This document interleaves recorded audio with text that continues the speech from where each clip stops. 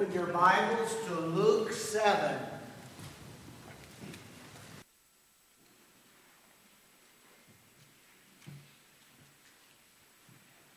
Luke chapter 7.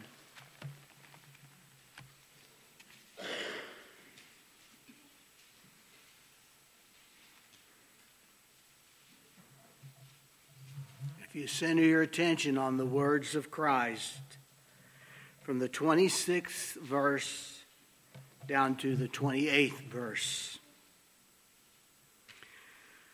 But what went ye out for to see? A prophet? Yea, I say unto you, and much more than a prophet. This is he of whom it is written, Behold, I send my messenger before thy face, which shall prepare thy way before thee. For I say unto you, among those that are born of women, there is not a greater prophet than John the Baptist, but he that is least in the kingdom of heaven of God is greater than he.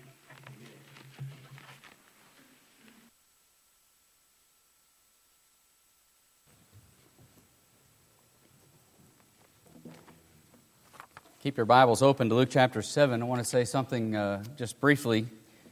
This morning when you walked in, whichever entrance you came in, I hope there was a young man standing there. Perhaps some of you might have been overlooked, but most of you, if not all of you, were handed one of these bookmarks.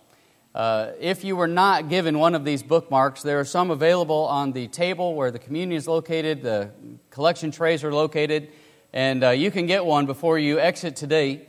All we want you to do, we've had our evangelism seminar with the Whitakers over the last several days, last week, and what I want you to do is take this bookmark, and I want you to seriously consider 10 individuals or families that you know you would like to reach with the gospel this year.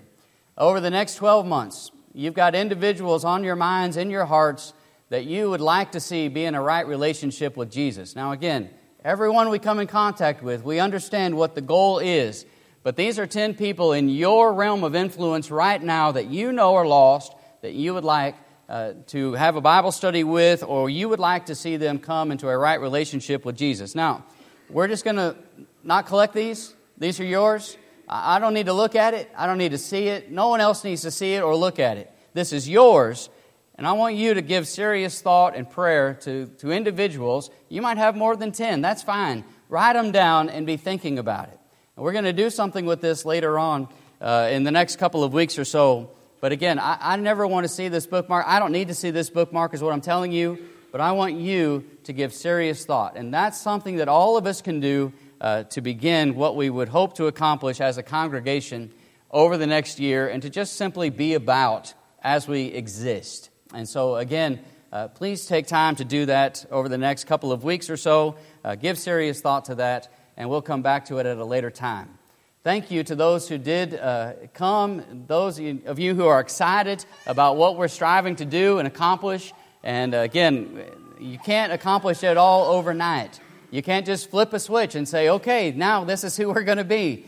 But over time, we've got some things that we do want to put in place here as a congregation to be more effective, not only as individuals, but as an entire congregation, to be more effective in reaching those who are lost around us. And so again, more to come on that, but please start with that bookmark and appreciate your doing so. You ever given a good nickname?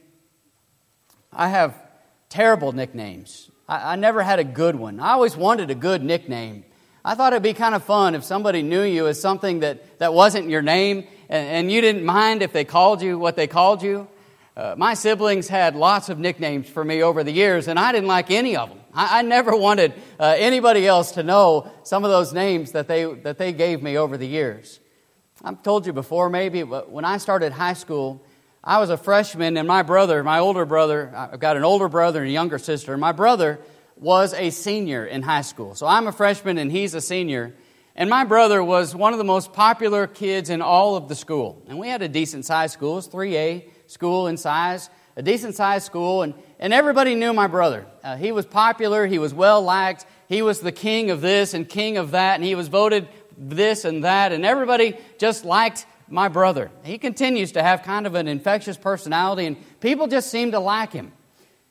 But I was in his shadow as a freshman, and I didn't always care for that. You know, you're trying to establish yourself. You are new in the school, and you're trying to establish yourself. And my nickname when I was a freshman in high school was Little Orr. Little Orr. This is the worst. This is the worst. I mean, everybody looks at my brother and they know him, and I'm nothing but Little Orr. And so I didn't appreciate that. I really didn't appreciate it. Probably told you this too. I really didn't appreciate it when people in my class called me Little Orr. I'm not Little Orr to you. Why are you calling me this? Even he was most popular in my class. But Little Orr, I didn't like it as much then. Now I don't care if they called me that, because I have a lot of respect and love for him. But I was Little Orr my freshman year of high school. I never had a nickname that I really liked. But here's a nickname that I think is just so fabulous. Wouldn't it have been something to be known? Alexander III of Macedon. Nobody knows Alexander III of Macedon. Nobody appreciates Alexander III of Macedon unless you call him by his nickname, Alexander the Great.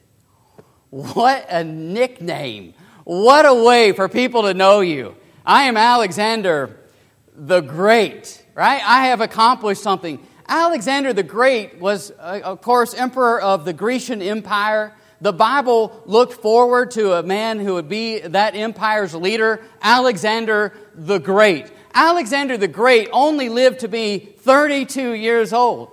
Only 32 years old, and yet when he had conquered the whole world, he sat down and cried because he had no more battles to fight. Isn't that something? Alexander the Great. I think it's one of the best nicknames ever. It's one of the greatest, right? I mean, you just can't say it without saying it's the greatest. Alexander the Great made such an impact in a short amount of time. I don't believe that Alexander came up with his nickname. I don't think that Alexander said, "You're going to call me the Great." It was just because of what he did. It was what he accomplished. It was the impact that he made over a short amount of time that people just came to call him the Great. This morning we've come to talk about the baptizer, John the Baptist. You know, the Baptist was not John's given last name. The Baptist was not Zacharias' last name. That wasn't Elizabeth's last name. That came to be his nickname. It came to be how he was known. And I want you to think with me about John the Baptist with me. I want you to think about him this morning. You have your Bible still open to Luke chapter 7. If you back up to verse number 20, the Bible says that when the men had come to him, to Jesus, they said, "John the Baptist has sent us to you, saying, 'Are you the coming one, or do we look for another?'" The ones speaking here in Luke chapter 7 and verse 20 would be disciples of John the Baptist. And so his own followers looked at him, and that's exactly what they called him, John the Baptist. That's how he's described to Jesus. Now, a lot of you, in the scripture reading a moment ago in verse number 28, you have John the Baptist just the way that Brother Jim read it. Others of you do not have it in that verse. You just have the name John. But if you drop down to verse number 33, Jesus is still speaking, and he says, "For John the Baptist came neither eating bread nor drinking wine, and you say, 'He has a demon.'" And the point I want you to see is that the disciples of John called him John the Baptist. That Jesus himself would refer to him as John the Baptist by his nickname. This is how he was known. This was the only way that people really were able to distinguish him. And then you go back to places like Mark chapter 6, and you look at verse number 14, and notice what the Bible says. In Mark chapter 6 and verse number 14, the Bible says, "Now King Herod heard of him," that is, heard of Jesus, "for the name of Jesus, had become well known. And he said, 'John the Baptist is risen from the dead, and therefore these powers are at work in him.'" Now you drop down to verse number 24, and you know you can read about the events that take place, but you have the daughter of Herodias comes out and dances before the king and those who are with him. And the Bible says in verse number 24 that she, the daughter of Herodias, went out and said to her mother, "What shall I ask?" And she said, "The head of John the Baptist." And immediately she came in haste to the king, and she asked, saying, "I want you to give me at once the head of John the Baptist on a platter." So not only did the disciples of John refer to him as John the Baptist, not only did Jesus refer to him as John the Baptist, but his enemies also knew him as John the Baptist. This is not a nickname. I just want you to know simply, not a nickname that John gave himself. But this is how he was known. This is how everybody knew him. He was John the Baptist. Why?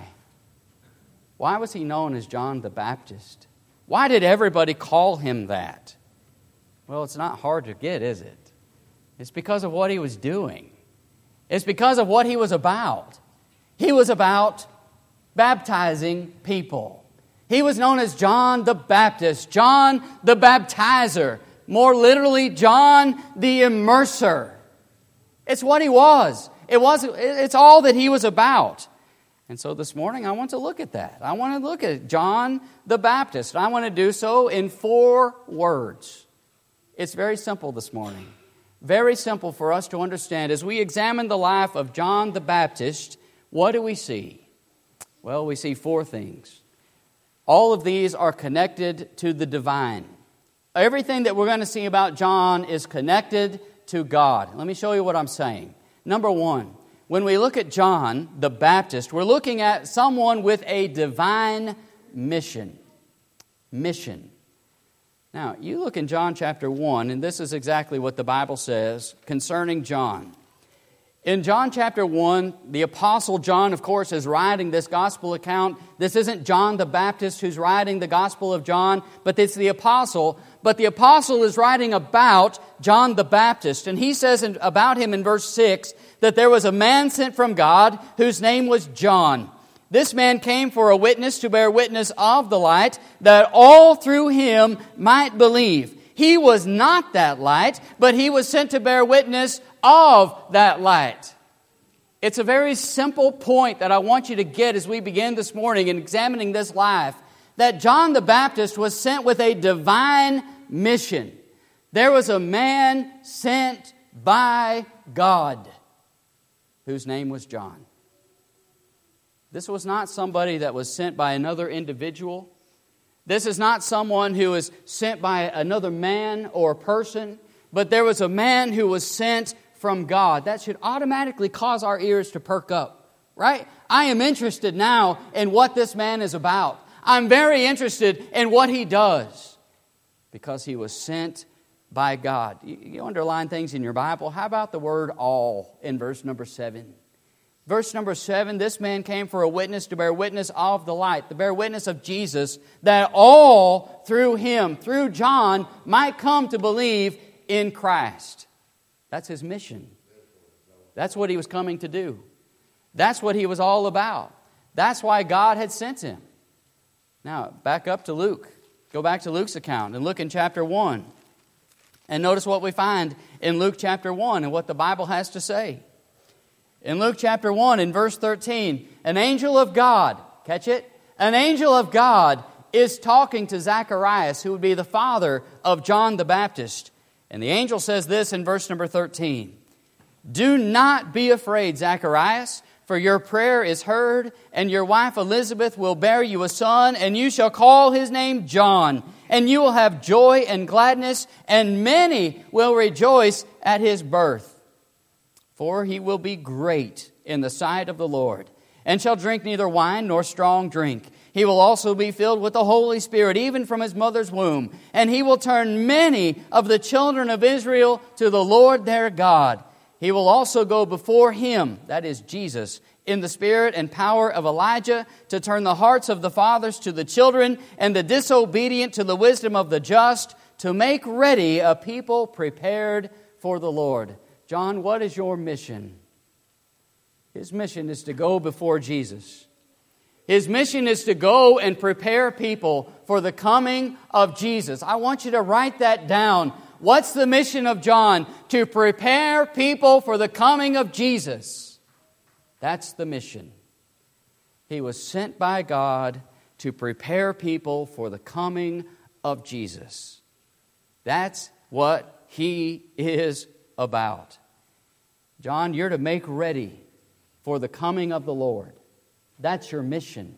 That's what you're all about.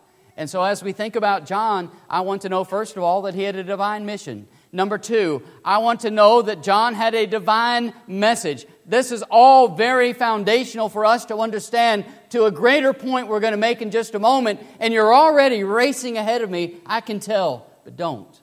Listen to me. A divine mission. A divine message. This is what the Bible teaches us about John. His message was very simple. Summed up in these words of Matthew chapter 3 and verse 2, repent, for the kingdom of heaven is at hand. John, what's your mission? My mission is to go and to prepare for the coming of Jesus. My mission is to go and tell the people that He's coming. That's my mission. What's your message? Repent, for the kingdom of heaven is at hand. That is the message that I have come to present. But, well, look at it for yourself. This is His message. In Luke chapter 3, beginning in verse number 1, Luke is going to solidify for us in history exactly when John the Baptist is going to begin his ministry. And again, they would have understood exactly when this happens. In the 15th year of the reign of Tiberius Caesar, Pontius Pilate was governor of Judea, Herod was tetrarch of Galilee, his brother Philip was tetrarch of Iturea, and the region of Trachonitis, and Lysanias, tetrarch of Abilene. For the Jews, he would say in verse number 2, Annas and Caiaphas were high priests. And it is then, at this point, that the word of God came to John, the son of Zacharias, in the wilderness. And he went into all the region around the Jordan, preaching a baptism of repentance for the remission of sins, as it is written in the book of the words of Isaiah the prophet, saying, the voice of one crying in the wilderness, prepare the way of the Lord, make His path straight. Every valley shall be filled, and every mountain and hill brought low. The crooked places shall be made straight, and the rough ways smooth. And all flesh shall see the salvation of God. Again, we go back for just a moment to His mission. Isaiah says there is one coming, and this is His mission. This is what He's going to do. And what He gives is a picture of West Texas. Did you know that?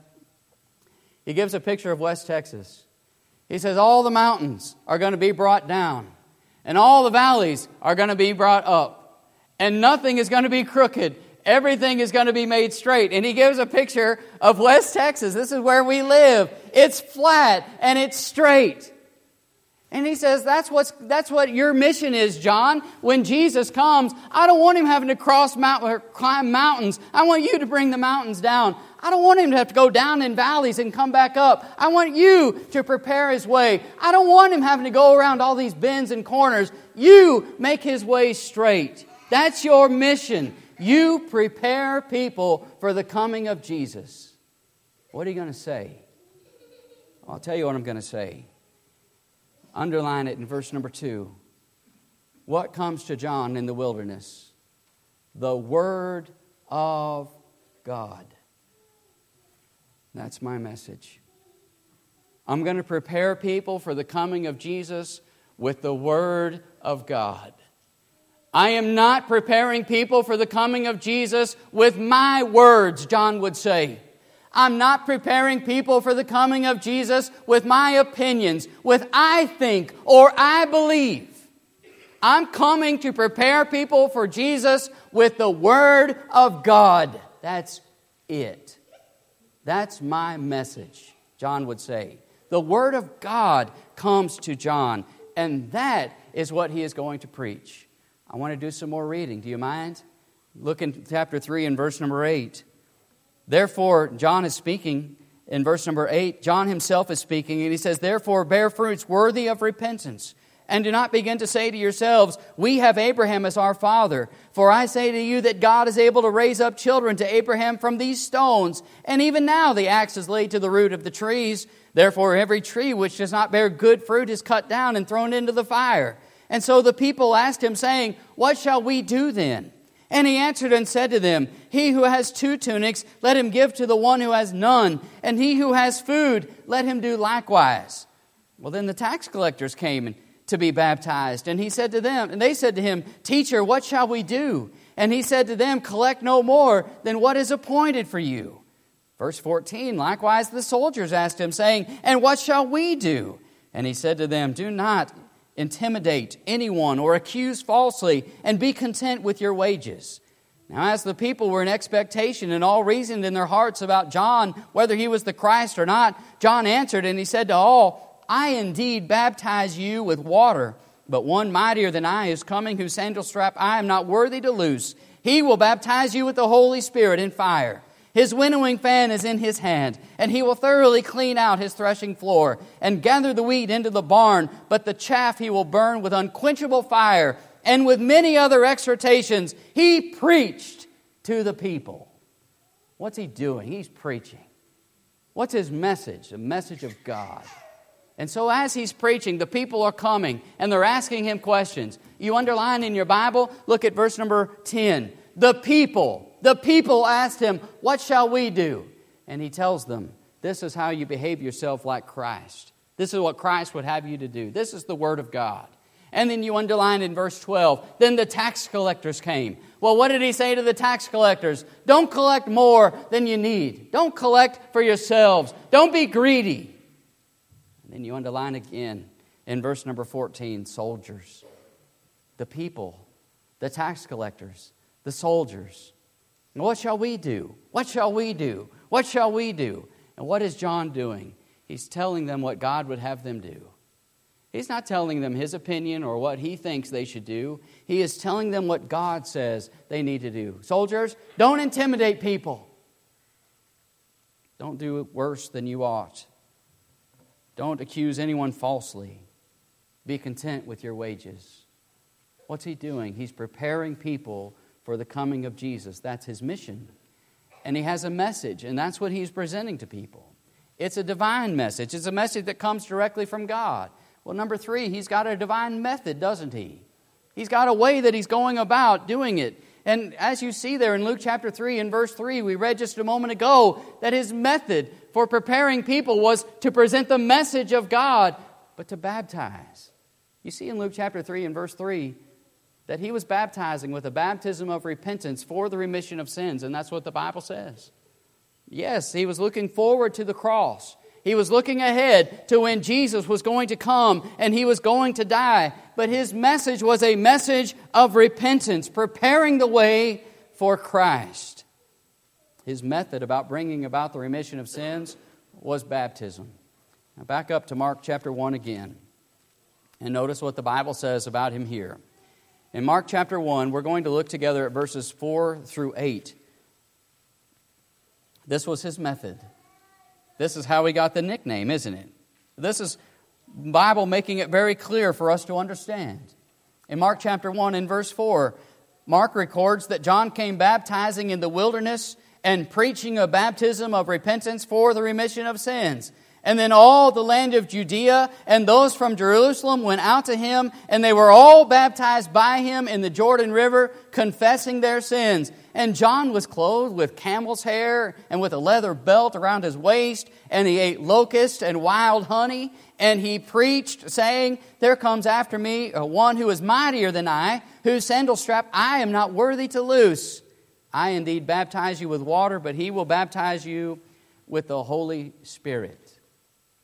What's his method? It's baptism. You don't get the nickname, the baptizer, without baptizing. That was what he was about. That's what he came to do. That was part of his mission. As he was preparing people for the coming of the Lord, and he was presenting this message that would come directly from God, his method of helping these people to be prepared for Jesus was baptism. That's what we read. And you can see, it's not hard to grasp, is it? It's right there in the text. It jumps off the page at you. And that's what we find. He was the Baptist. He was the immerser. Why is he called the immerser? You know what it means to immerse, right? You know, it's not a complicated word. My vocabulary, as you know, isn't that large. But I can understand immerse because I can understand bury. I can understand to dip or to plunge. And I understand that that's talking about going all the way under. I know that when I bury somebody or something in the yard, I don't just sprinkle a little dirt on top of it and call it buried. No, you dig a hole, you put it in the hole, and then you cover up the hole. That's immerse. That's what John was doing. And we see in John chapter 3, the Bible says in verse 22 that after these things, Jesus and his disciples came into the land of Judea, and there he remained with them and baptized. Now John also was baptizing in Aenon near Salem because there was, underline it, much water. You see it? He's baptizing in this particular place because there was much water there. And they came and were baptized, for John had not yet been thrown into prison. What was his method? His method of preparing the people was baptism. A baptism of repentance for the remission of sins. More on that particular baptism tonight, Lord willing. But I want you to see it. He's got a divine mission, a divine message, a divine method, and finally, number 4, a divine model. What he provides for you and me. Why do we study this? Why is it important that we look at John the Baptist? I mean, he was before Jesus, right? So what does this have to do with you and I who are now living on this side of the cross and not that side of the cross where John was doing all of his preaching? He was preparing people for the coming of Christ, but you and I know that Christ came and that He accomplished dying for us on the cross for our sins. And so why are we looking at John? Because he provides for us a model. And my friend, this is important for us to understand. The model that you and I would do well to exemplify in our lives. You have a role model. You have somebody in your life that you say, you know what, I admire that person so much that I would aspire to be more like that person. All of us, I hope, will have some kind of role model, somebody that we would look up to and we would aspire to be like. Think about John. Think about the example of John. When John would say so simply, in my life, Jesus must increase and I must decrease. I'm telling you, brethren, we would all do well to follow that example. If all of us in our minds would just have that kind of mindset that says, you know what, I just want Jesus to be increased in my life, and I want me to be decreased. I want when people look at me, not really to see me. Wouldn't it be great if they saw Jesus? That's what John was all about. He understood it from the very beginning of his ministry. He understood it even before he undertook the ministry.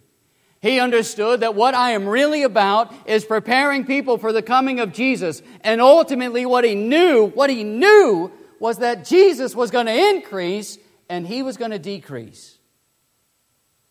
That's the mindset that I want. That's the mindset that we need to be about.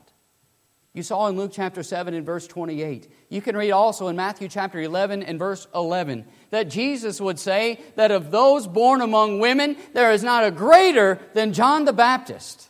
Wow. There's not a greater than John the Baptist. How did Jesus look at his cousin John? He's the greatest. He accomplished great things. He was sent on a mission with a message, and he had a method, and he did it well. Wow. That's how I want Jesus to look at me. How is that going to be possible? How would it be possible for Jesus to look at me, to look at you that way? Well, you jumped ahead of me. Why are you? You're already there. It's only possible when I see that I have been sent with a divine mission.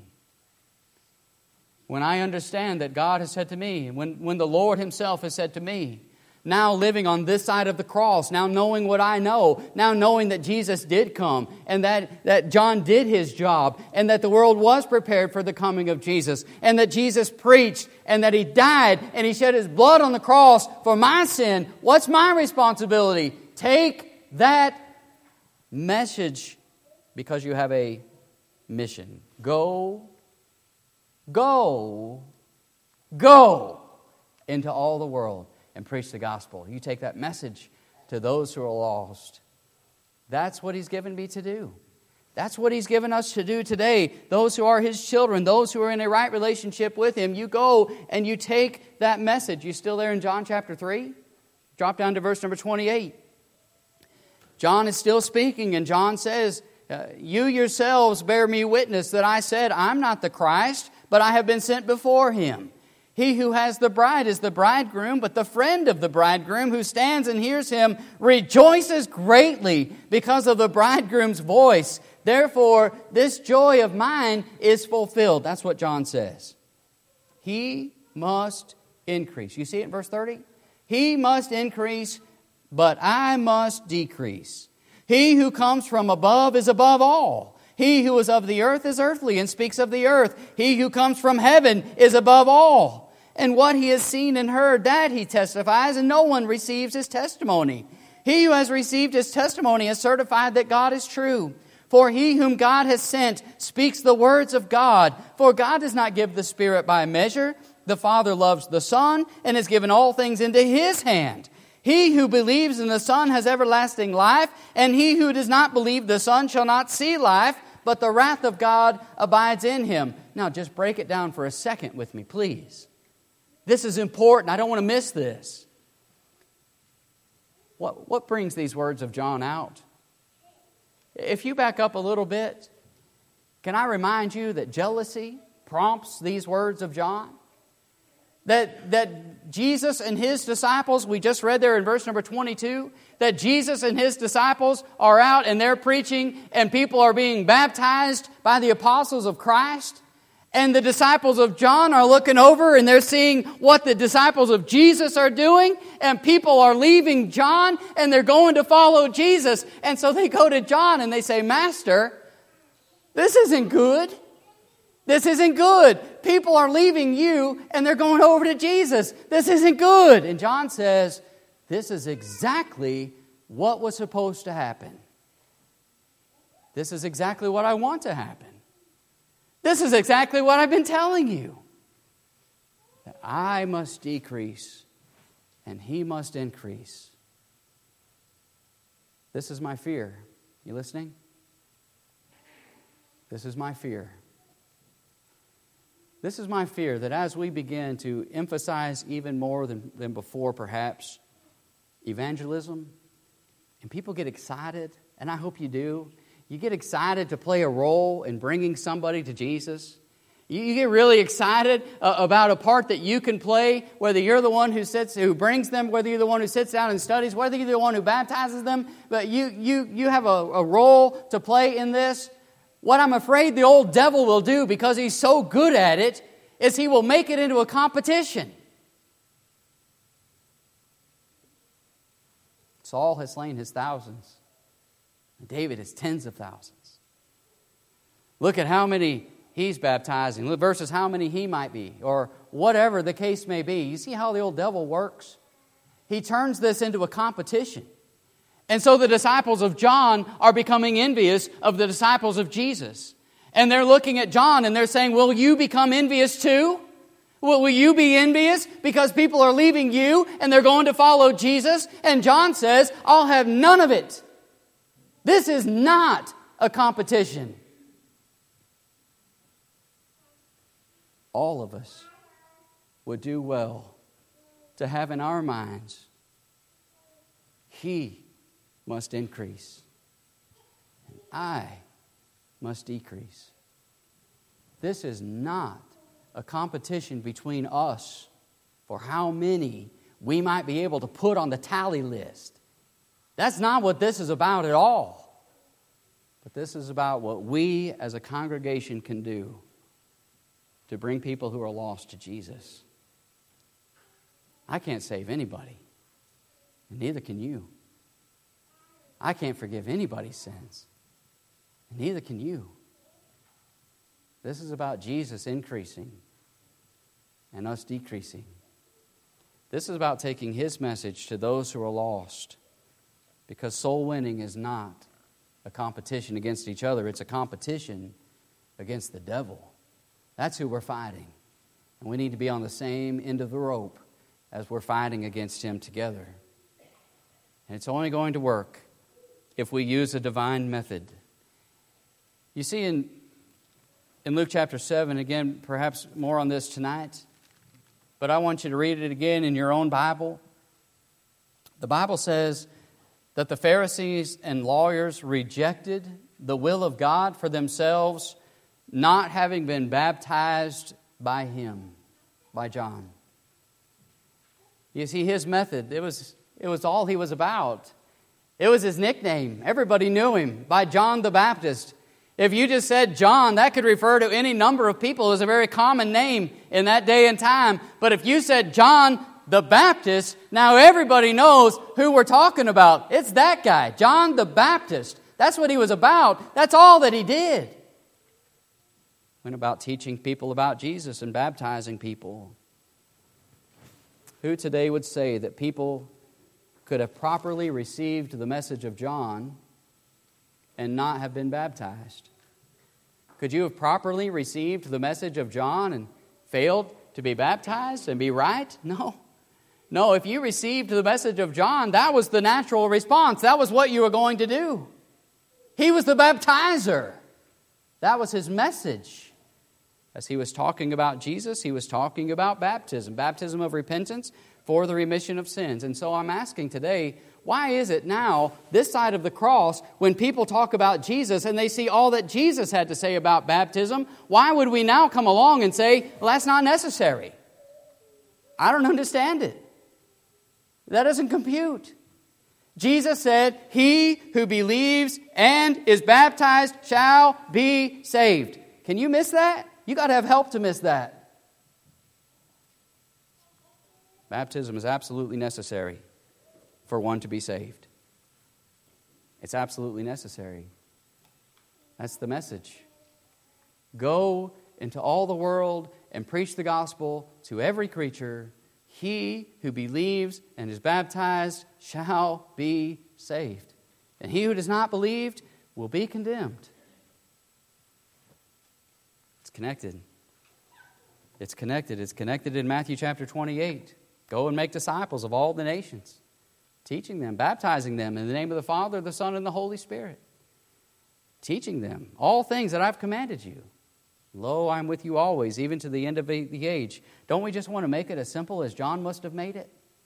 He said he didn't miss it. When John said it, he was the baptizer. That's what he did. You don't want to miss it. It wasn't a nickname that he gave himself. It was just a way that people knew him. They knew him by what he was doing. He was baptizing people. Listen, he was sent to prepare people for the coming of Jesus. Isn't that right? I want you to take those mountains and I want you to bring them low. I don't want you to create obstacles for Jesus. I want you to remove obstacles for Jesus. I want you to have people prepared for when he comes. He was sent to prepare people for the coming of Jesus. Brethren, isn't that our task today? Yes, it is. He's coming. Jesus is coming. He's coming.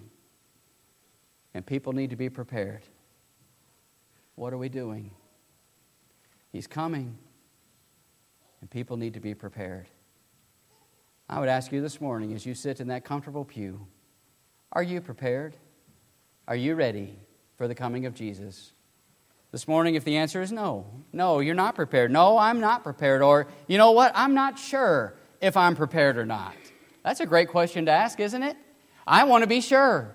I just want to make sure that I'm prepared for the coming of Jesus, because the Bible says that the day of the Lord is going to come as a thief in the night, that he's going to come in a time that you don't expect. He's coming.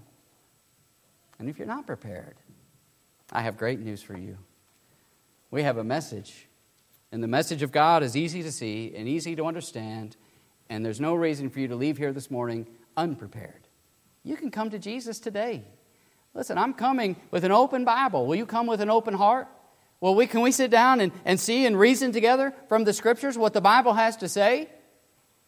Well, this morning you say, you know what? I've just been putting it off, but I know what I need to do. I'm ready. I'm going to respond to the invitation of the Lord today. I believe that Jesus Christ is the Son of God. I'm ready to repent of sin in my life. I am ready to confess my faith in Jesus as the Son of God. I am ready to be baptized, to put the Lord on, to have my sins forgiven, washed in His blood. I am ready to respond to the Lord's invitation. Then why are you waiting? Wait no longer. This morning, if you're subject to the Lord's invitation, perhaps as a child of God, you've wandered away and you need to return. There's something amiss in your life and you need to make it right this morning. The Lord's invitation is extended. We invite you, we plead with you to come, please. While together we stand and while we sing.